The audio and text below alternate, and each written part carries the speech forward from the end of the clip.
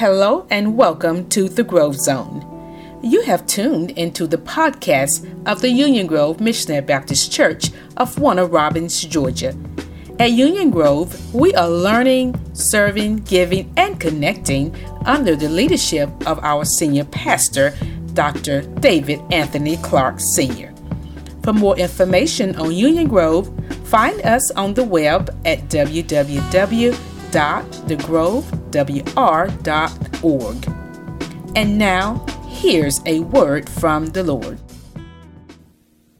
Deuteronomy 16, verses 18 to 20. And then we're also going to look at Deuteronomy 17, verses 8 through 13. Deuteronomy 16, verses 18 through 20. And then Deuteronomy 17, verses 8 to 13. I also want to bless God for our conference call audience. All of you on the conference call, we thank God for you on today.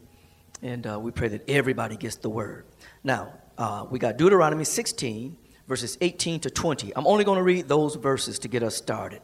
Only going to read those. Well, I'll tell you what. I'll read all of it. Deuteronomy 16. This might be the most Bible some of y'all read all this month. Deuteronomy 16. I'm just saying.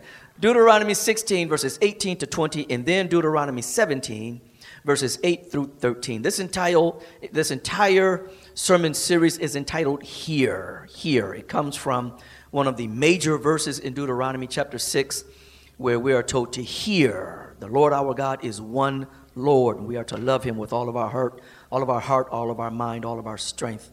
That word hear is the word Shema. Shema means to hear, not only with the ear, basically to hear with the heart and hear with the intent. You're giving it your full, undivided attention, and you're ready to comply with what you hear. As we journey through Deuteronomy, we want everyone to hear, especially our youth. For as I've been sharing with you through this journey through Deuteronomy, that it is a narrative of Moses really speaking to a younger crowd who's about to go into Canaan and conquer and keep Canaan. And he's trying to help them to hear and heed the principles that can help them prosper. And so I pray that all of us will truly hear, especially our children and grandchildren. Deuteronomy 16:18, judges and officers shalt thou make thee in all thy gates, which the Lord thy God giveth thee, throughout thy tribes, and they shall judge the people with just judgment. Thou shalt not wrest judgment, thou shalt not respect persons, neither take a gift, for a gift doth blind the eyes of the wise, and pervert the words of the righteous. That which is altogether just shalt thou follow, that thou mayest live, and inherit the land which the Lord thy God giveth thee. Then in Deuteronomy 17, verse 8, we find these words, if there arise a matter too hard for thee in judgment, between blood and blood, between plea and plea, and between stroke and stroke, being matters of controversy within thy gates, then shalt thou arise and get thee up into the place which the Lord thy God shall choose. And thou shalt come unto the priests, the Levites, and unto the judge that shall be in those days, and inquire, and they shall show thee the sentence of judgment. And thou shalt do according to the sentence which they of that place which the Lord shall choose shall show thee. And thou shalt observe to do according to all that they inform thee, according to the sentence of the law which they shall teach thee, and according to the judgment which they shall tell thee, thou shalt do. Thou shalt not decline from the sentence which they shall show thee to the right hand, or nor to the left.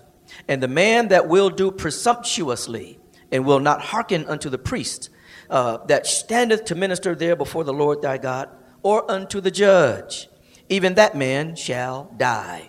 And thou shalt put away the evil from Israel, and all the people shall hear and fear, and do no more presumptuously. I want to focus on Deuteronomy 16 and 20, which can help us capture both of these texts today. Deuteronomy 16:20. I want to read it from the New Living Translation this time, though. Deuteronomy 16:20 from the New Living Translation. Let true justice prevail, so you may live and occupy the land that the Lord your God is giving you. That's what I want to talk about today. Let true justice prevail. Let true justice prevail. This final Sunday of Black History Month, want to talk about let true justice prevail. The question for us this morning is, what is justice? What is justice? It can be defined as a righteous rule that is to guide judges. Justice in Scripture is interchanged repeatedly with righteousness, fairness. It means legal equity. Justice or righteousness is to be aligned with the standards established for us by a just and righteous God. In Psalm 11:7 says, "For the righteous Lord loves justice. The virtuous will see his face." Psalm 89:14 says this about God: "Righteousness and justice are the foundation of your throne. Unfailing love and truth walk before you as attendants." Justice in the earth is interchanged with righteousness in the Bible, and it reflects a just or righteous God. It means to align yourself with the right, with God's standards for right and justice. Isaiah 41:10 says this about our righteous God. It says, "Fear thou not, for I am with thee. Be not dismayed, for I am thy God. I will strengthen thee. Yea, I will help thee. Yea, I will uphold thee with the right hand of my righteousness." Psalm 33:4-5 speaks of the righteousness of God. It says, "For the word of the Lord is right, and all his works are done in truth. He loveth righteousness and judgment. The earth is full of the goodness of the Lord." All I'm trying to say, y'all, God is a righteous God. And if we're going to be just, if we're going to exercise justice, what it really means is that our standard of right must align with God's standard of right. For he is a righteous God, and he desires and demands that his people be just and do justly. Watch this. Especially to each other. Especially to each other. Micah 6:8 says, "He hath showed thee, O man, what is good. And what doth the Lord require of thee, but to do justly, and to love mercy, and to walk humbly with thy God."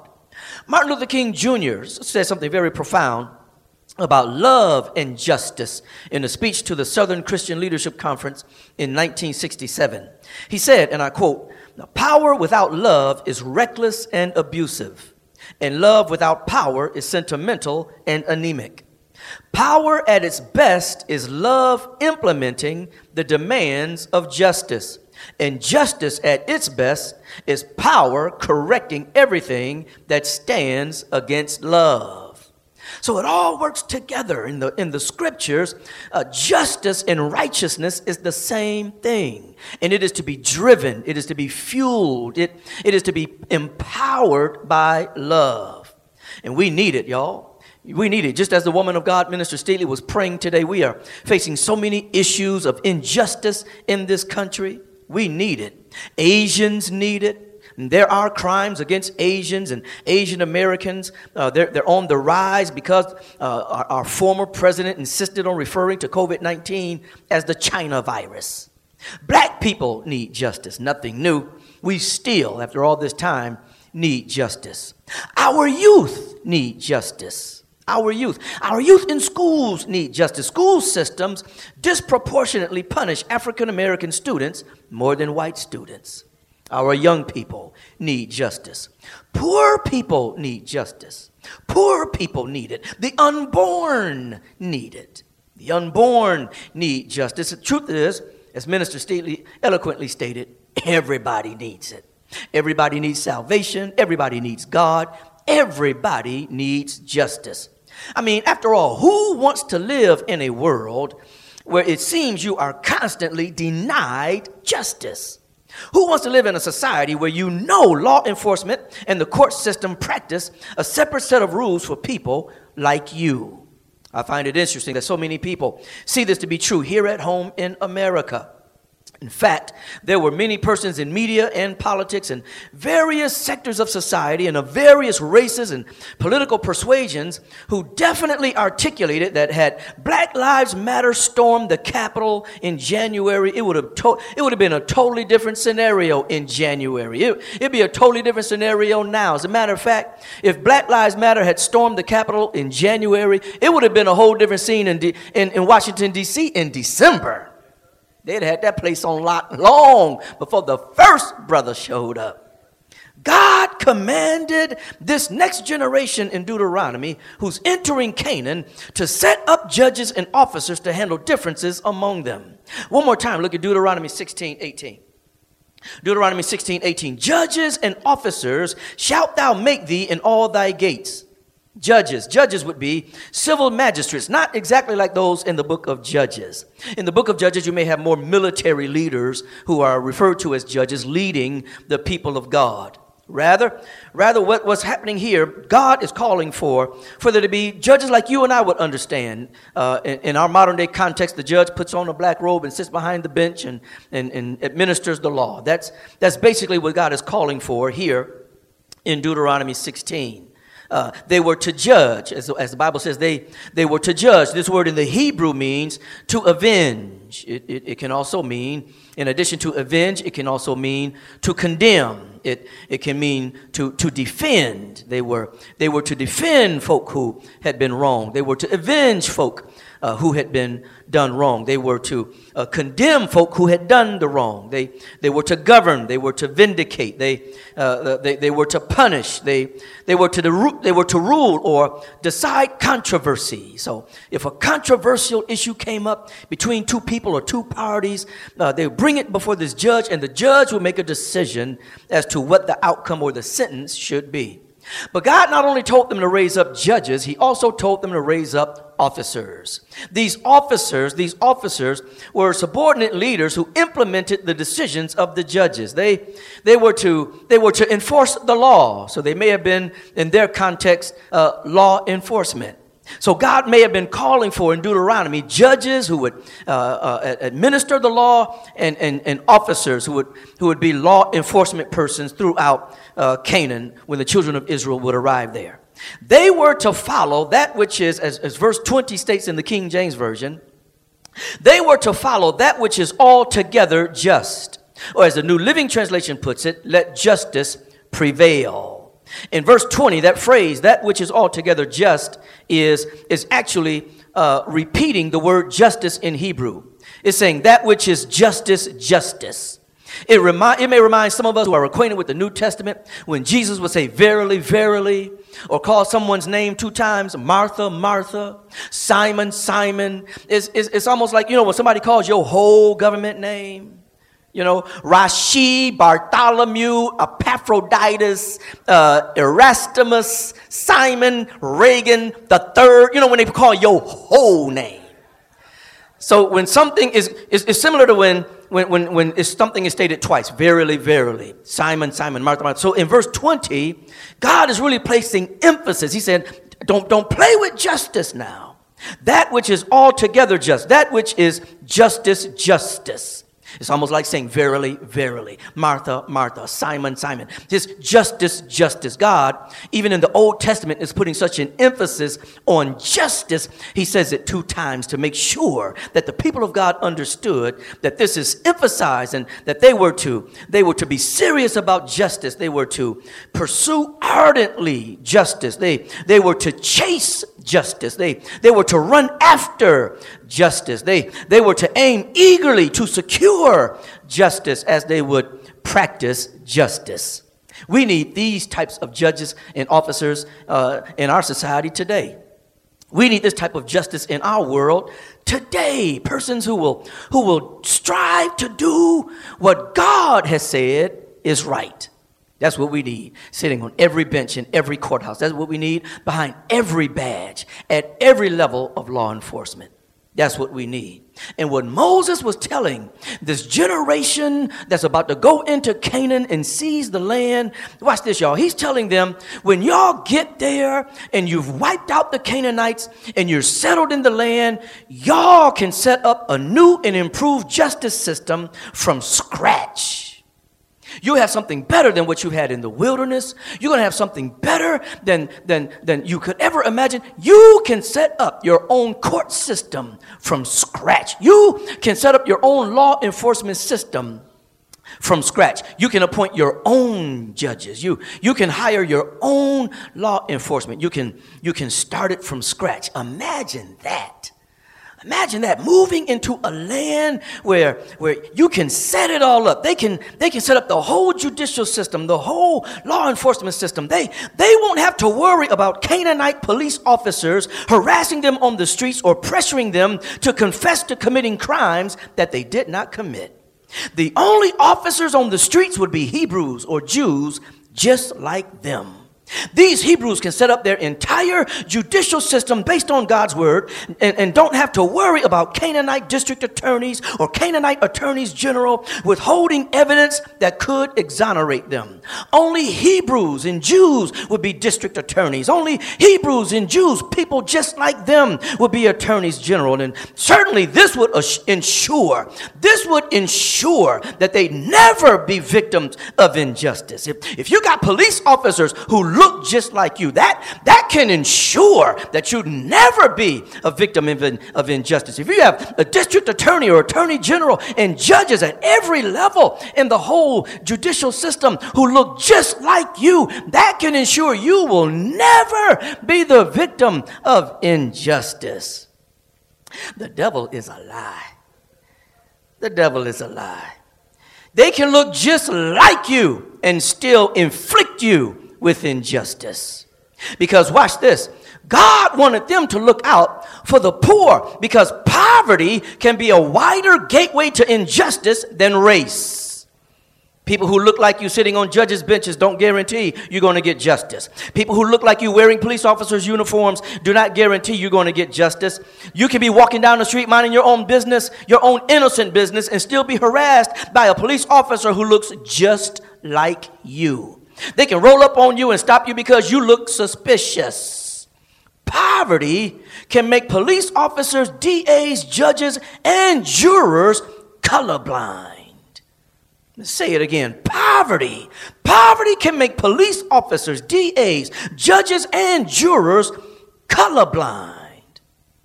And besides, people who look like you aren't guaranteed to treat you justly. In fact, people who worship like you or worship with you aren't guaranteed to treat you justly. Remember when Paul got on the Corinthians in 1 Corinthians chapter 6?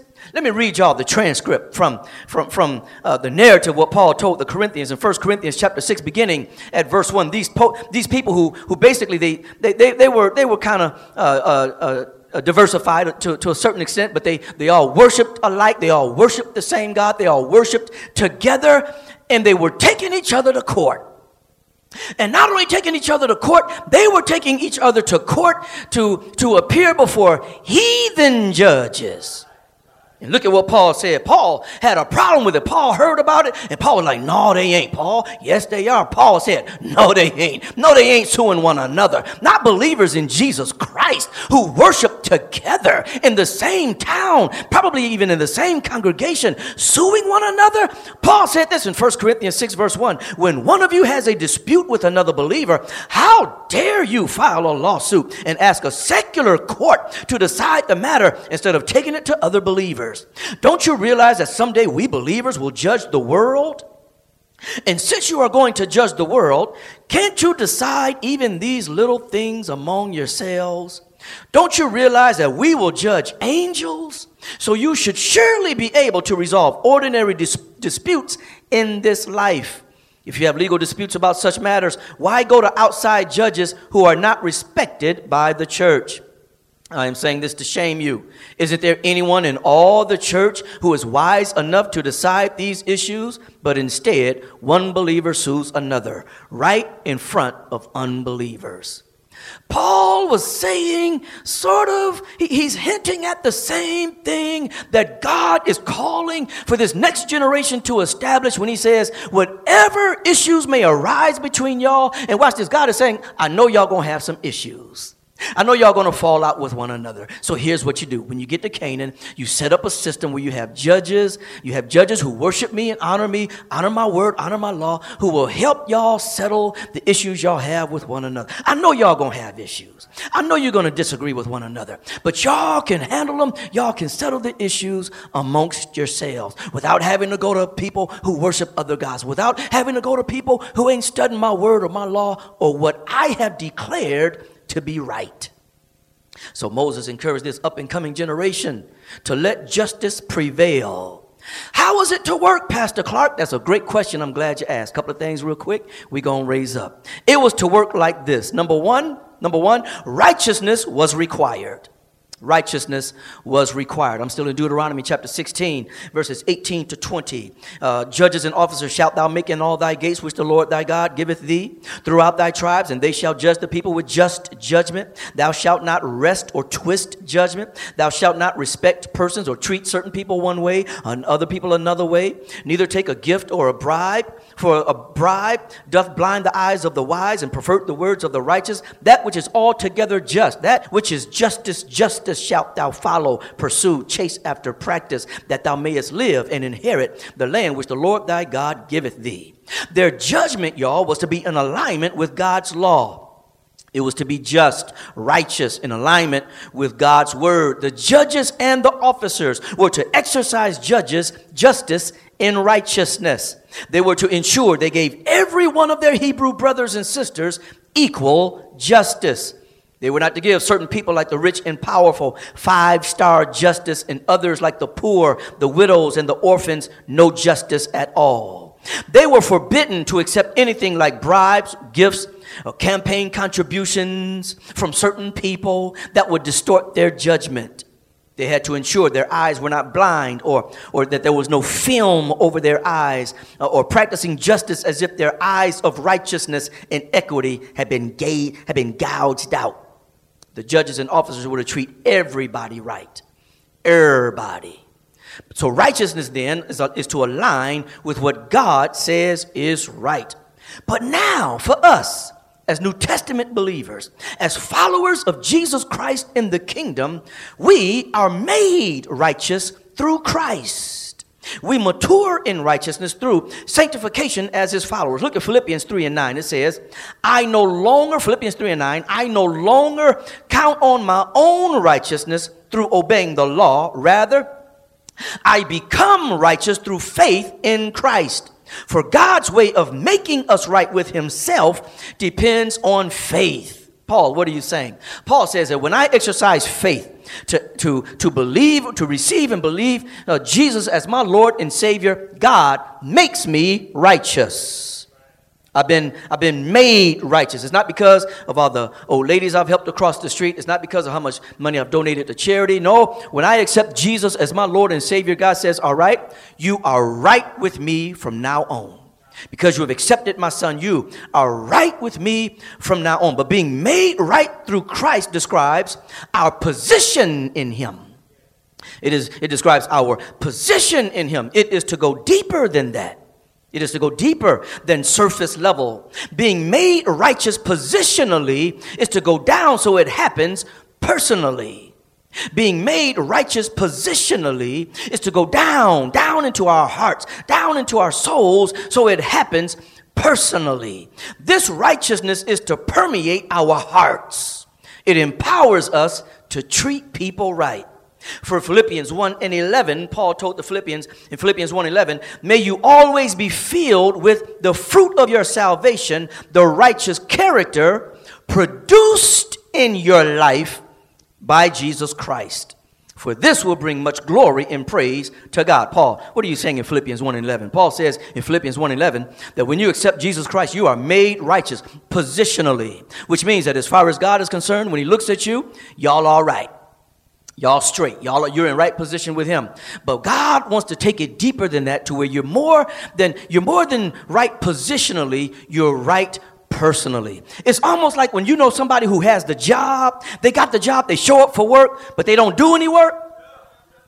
Yeah, they got the job, but they ain't working. There's some people like that in the body of Christ. You got the job, you got the salvation, but you're not doing any work. The Bible would make it clear that those of us who are righteous, we got the job and we doing the work. We are saved positionally and personally. We had some carpet replaced in our home this past weekend. And so there were some areas that had spots in the carpet, and I could never get them out. If I got down on my knees and scrubbed and then shampooed the carpet, could not get those spots up. No scrubbing with the brush, no shampooing could remove those stains. So when they removed the carpet this past week, I looked at the old padding that was under that old carpet. And a lot of those stains were in the padding. It had gone down through the carpet and established a permanent home in the padding. Are y'all with me so far? Even the padding was stained in certain areas. Nothing could penetrate the stain on the surface and remove it on the pad. Perhaps that's why the stains would return after being shampooed. It takes some strong stuff to cleanse beneath the surface. It takes some very powerful stuff to go deep beyond what's visible and on the outside and reach what's undergirding that thing. If true justice is going to prevail, we need something that goes so deep it removes the stain of injustice and unrighteousness and wickedness. The only thing I know that can penetrate outward expressions of religious righteousness is the blood of Jesus. What can wash away my sins? Nothing but the blood of Jesus. So justice can prevail when we live as righteousness requires. Do that and treat people right.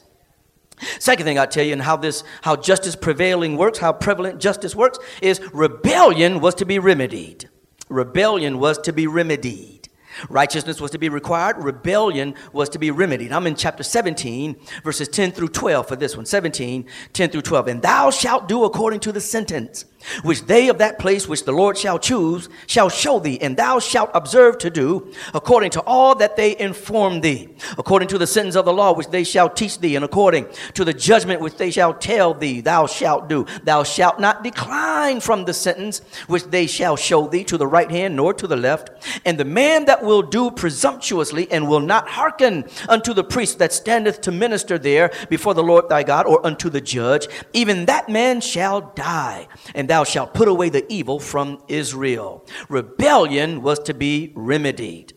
What these verses are saying is, if folk within the community of faith could not resolve their own matters, they were to bring it to the judge. All right, got it. We're together so far. All right. The judge was to render righteous judgment equitably, no matter who was involved. All right, got it. No problem. If the judge rendered judgment and someone rebelled against their sentence, they were to be killed. I know you. Oh my God, Pastor Clark. Hey, I didn't write it. I didn't come up with this. This is the book. Rebellion against the judge's judgment is an act of injustice against God's law. If the judge gives a sentence that is in line with what God prescribed in his word and you rebel against it, you're not rebelling against that judge. You are rebelling against God. God prescribed a remedy by ordering the rebellious to be killed. This was God's remedy, death.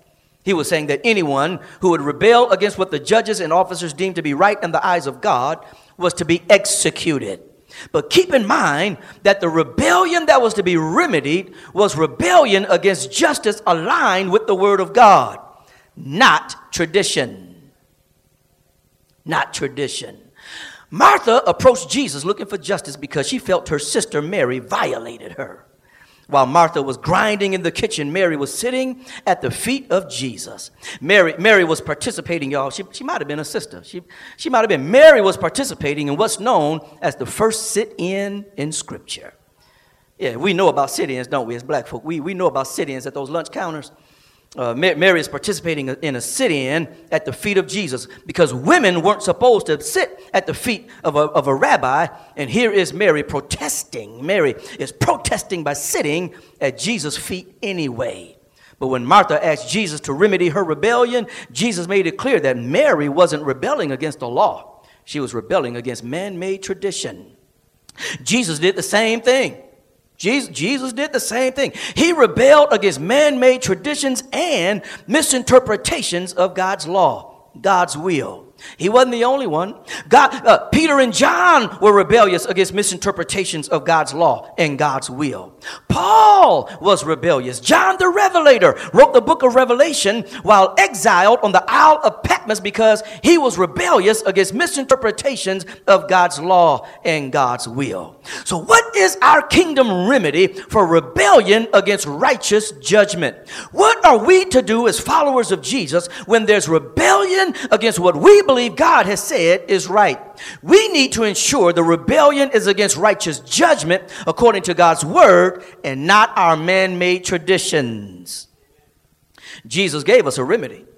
He gave us a remedy. He said for us to seek reconciliation with people who have committed an act of injustice against us.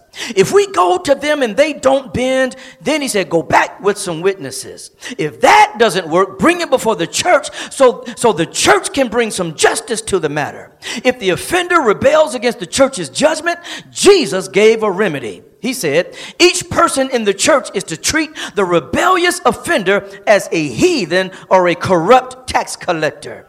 This would not be an expression of holier than thou, rigid surface level righteousness. It would be an expression of tough love to distance yourself from rebellious folk. That's what Jesus called for us to do. When Paul told the Corinthians to remove the sex offending young man from their fellowship, it was to be an act of tough love, watch this, in hopes of reconciliation. That's what we do. That's what we as the people of God do. We seek to remedy the situation by seeking reconciliation. But if that doesn't work, we got to socially, spiritually, lovingly distance ourselves from folk who just ain't going to do right. That's the word.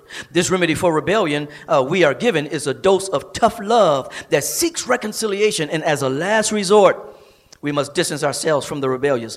1 Thessalonians 5:14 says, now we exhort you, brethren, warn them that are unruly, comfort the feeble-minded, support the weak, be patient toward all men. Then in 2 Thessalonians 3:6 we're told, now we command you, brethren, in the name of our Lord Jesus Christ, that ye withdraw yourselves from every brother that walketh disorderly, and not after the tradition which he received of us. Again, Martin Luther King Jr. said, power at its best is love implementing the demands of justice. And justice at its best is power correcting everything that stands against love. We got work to do, y'all. We can remedy the rebellion. Finally, how can we ensure, how can we work towards letting justice prevail? Finally, y'all, number 3, removal of evil was to be a reality. Righteousness was required. Rebellion was to be remedied. Then number 3, removal of evil was to be a reality. I'm still in Deuteronomy 17, looking at verses 12 and 13. And the man that will do presumptuously and will not hearken unto the priest that standeth to minister there before the Lord thy God, or unto the judge, even that man shall die. And thou shalt put away the evil from Israel. And all the people shall hear and fear and do no more presumptuously. God, what are you getting at? I want all evil removed from Israel. Anybody acting evil, anybody in rebellion, they are evil. God says, I want all evil removed from Israel. Evil was to be removed. Evil was to be removed. If folk within the community of faith could not resolve their own matters, they were to bring it to the judge. All right, got it. We heard you the last time. Okay, I'm just making sure. If the judge rendered judgment and someone rebelled against their judgment, they were to be killed. They were to be executed. All right, heard you the last time. Wrap this up. Okay. Why? Why were they to be killed? Why? To remove evil from Israel. That's a powerful vision when I think about it. That's a powerful vision. To have a group of people where there is no evil. That's a powerful vision. That's a powerful vision. I mean, to our young people, can you even imagine attending a school where there is no evil? For those of you who work, can you imagine working in a workplace where there is no evil? I mean, not one of your coworkers is evil. Not one of your supervisors is evil. Can you imagine being in a family where not one of your cousins, not one of your siblings, not nary one of your uncles is evil? Can you imagine living in a subdivision where not one of your neighbors is evil? What's even more difficult to fathom, can you imagine being in a church where ain't nobody in the whole church just downright flat out, butt naked, barefoot, evil? God said, I want them executed. Why? To remove all evil. That's a huge vision right there. That's a huge vision. If that vision were to actually manifest, Canaan would be smaller than Perry. Canaan's population will be smaller than Perry. If that were actually executed, Canaan's population would be smaller than the KTL, Kathleen, Georgia. I mean, all evil. Imagine that. You mean no racism, no discrimination against the poor. Everyone would get a fair shake in any courtroom. Whether you had a powerful lawyer or a public defender, you mean everybody would get a fair shake. There'd be no evil. That's a lot of work. That's an awful lot of work. Get rid of all evil, that's a lot of work. And Jesus gave us work to do. Yes, he did. He gave us work to do, to remove evil, all evil, from yourself. I'm in Matthew chapter 7. Jesus expects his followers to remove evil from their own lives. Matthew 7, 1 through 5, one of the most misconstrued verses in Scripture. Do not judge others and you will not be judged. Folk love to just do whatever they want to do, live however they want to live. And they say, the Bible say don't judge. That is not what it says. The Bible, when Jesus is saying in Matthew 7 and 1, do not judge others and you will not be judged. He's saying, be careful how you judge. He's not telling you don't judge at all. He's saying, be careful. Be careful. The same way, the same standards you have for other people, it can come back to you. Be careful. Look at verse 2, Matthew 7 and 2. For you will be treated as you treat others. The standard you use in judging is the standard by which you will be judged. And why worry about a speck in your friend's eye when you have a big old log in your own? How can you think of saying to your friend, let me help you? I'm a professional people perfecter. I'm a professional people helper. Let me help you get rid of that speck in your eye when you can't see past the log in your own eye. Verse 5. Wow. Matthew 7 and 5. This is coming from Jesus. Hypocrite. First, get rid of the log in your own eye. Then you will see well enough to deal with the speck in your friend's eye. And please notice again how Jesus referred to persons who behave this way as hypocrites. Hypocrites. He doesn't just say, no, y'all wrong for that. Y'all wrong for that now. No, hypocrites. Somebody call you a hypocrite. You're going to be cool. You're going to put that on social media and put a hashtag. Oh, they called me out. They say I'm a hypocrite. I guess I'm a hypocrite. No, you're going to be ready to fight. Hypocrites. Hypocrisy is evil. Hypocrisy is evil. If justice is going to prevail, we need to remove evil, including this one, hypocrisy, from our own lives. Unfortunately, there is a prevalence of hypocrisy in the body of Christ.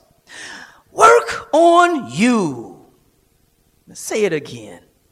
Work on you. Remove evil as a reality by working on you. It doesn't mean that we don't protest and work on systems. It doesn't mean that we don't call other folk out. But be careful. Be careful.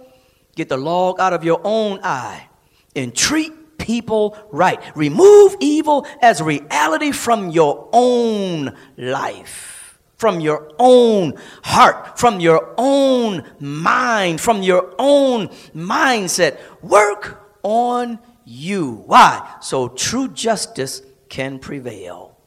Moses exhorted the next generation to let true justice prevail. I'm done, Antoine. How was it to work? Righteousness was required. Rebellion was to be remedied. A removal of evil was to be a reality. So today's message simply boils down to this. Let true justice prevail by treating everybody right.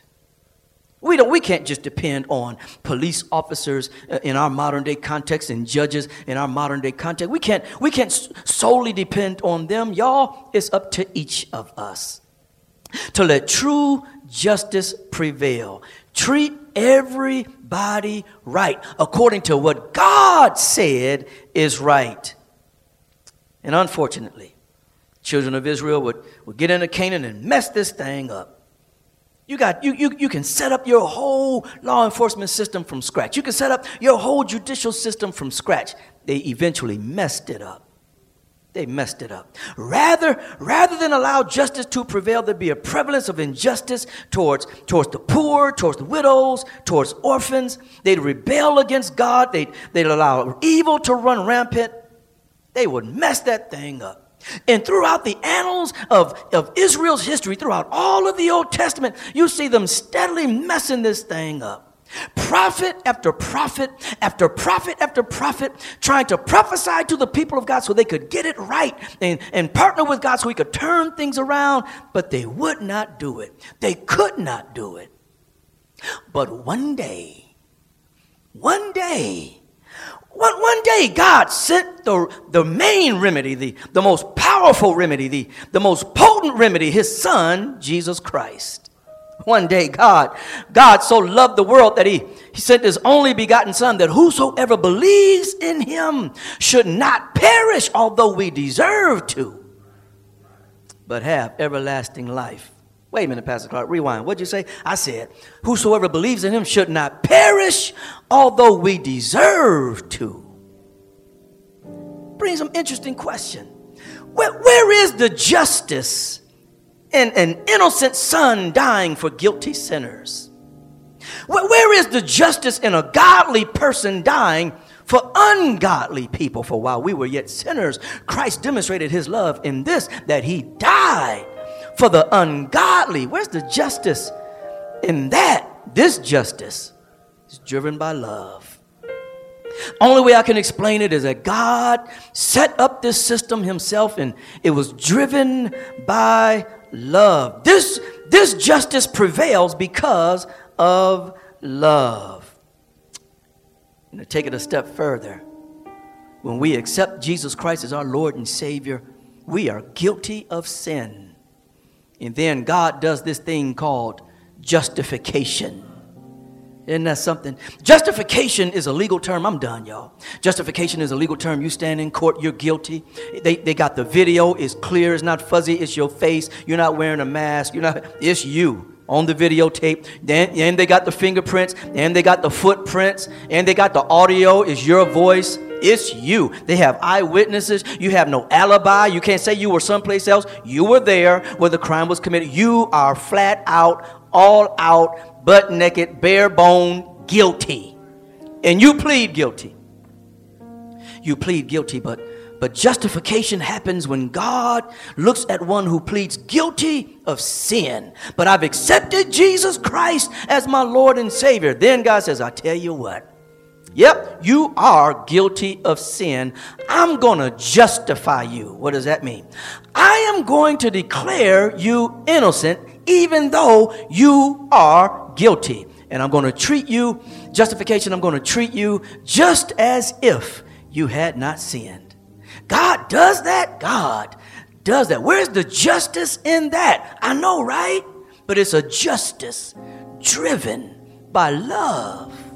It's a justice driven by love, where God, because of his love for us, yearns and longs to forgive us. God, because of his love for us, longs to wash our sins away. God, because of his love for us, does not want us to go to hell. He wants us to spend eternity in his presence. And the only way we can do it is if God justifies us. If God had sent his son, that's the only way it could have happened, for God to have sent the remedy, Jesus, whose love, whose power, whose spirit, whose word can get beneath the surface of our sin-stained lives, clean us up from the inside out. I hope you've accepted him today. I hope and pray that you've accepted this remedy, the Son of God, Jesus Christ of Nazareth. I pray that you have accepted him in your life. If you have not, the good news is you can get that thing right now. This has been Dr. David Anthony Clark of the Union Grove Missionary Baptist Church of Warner Robins, Georgia. We thank you for listening. If you're ever in the Middle Georgia area, please worship with us. On the behalf of Dr. Clark and the Union Grove family, thank you for listening.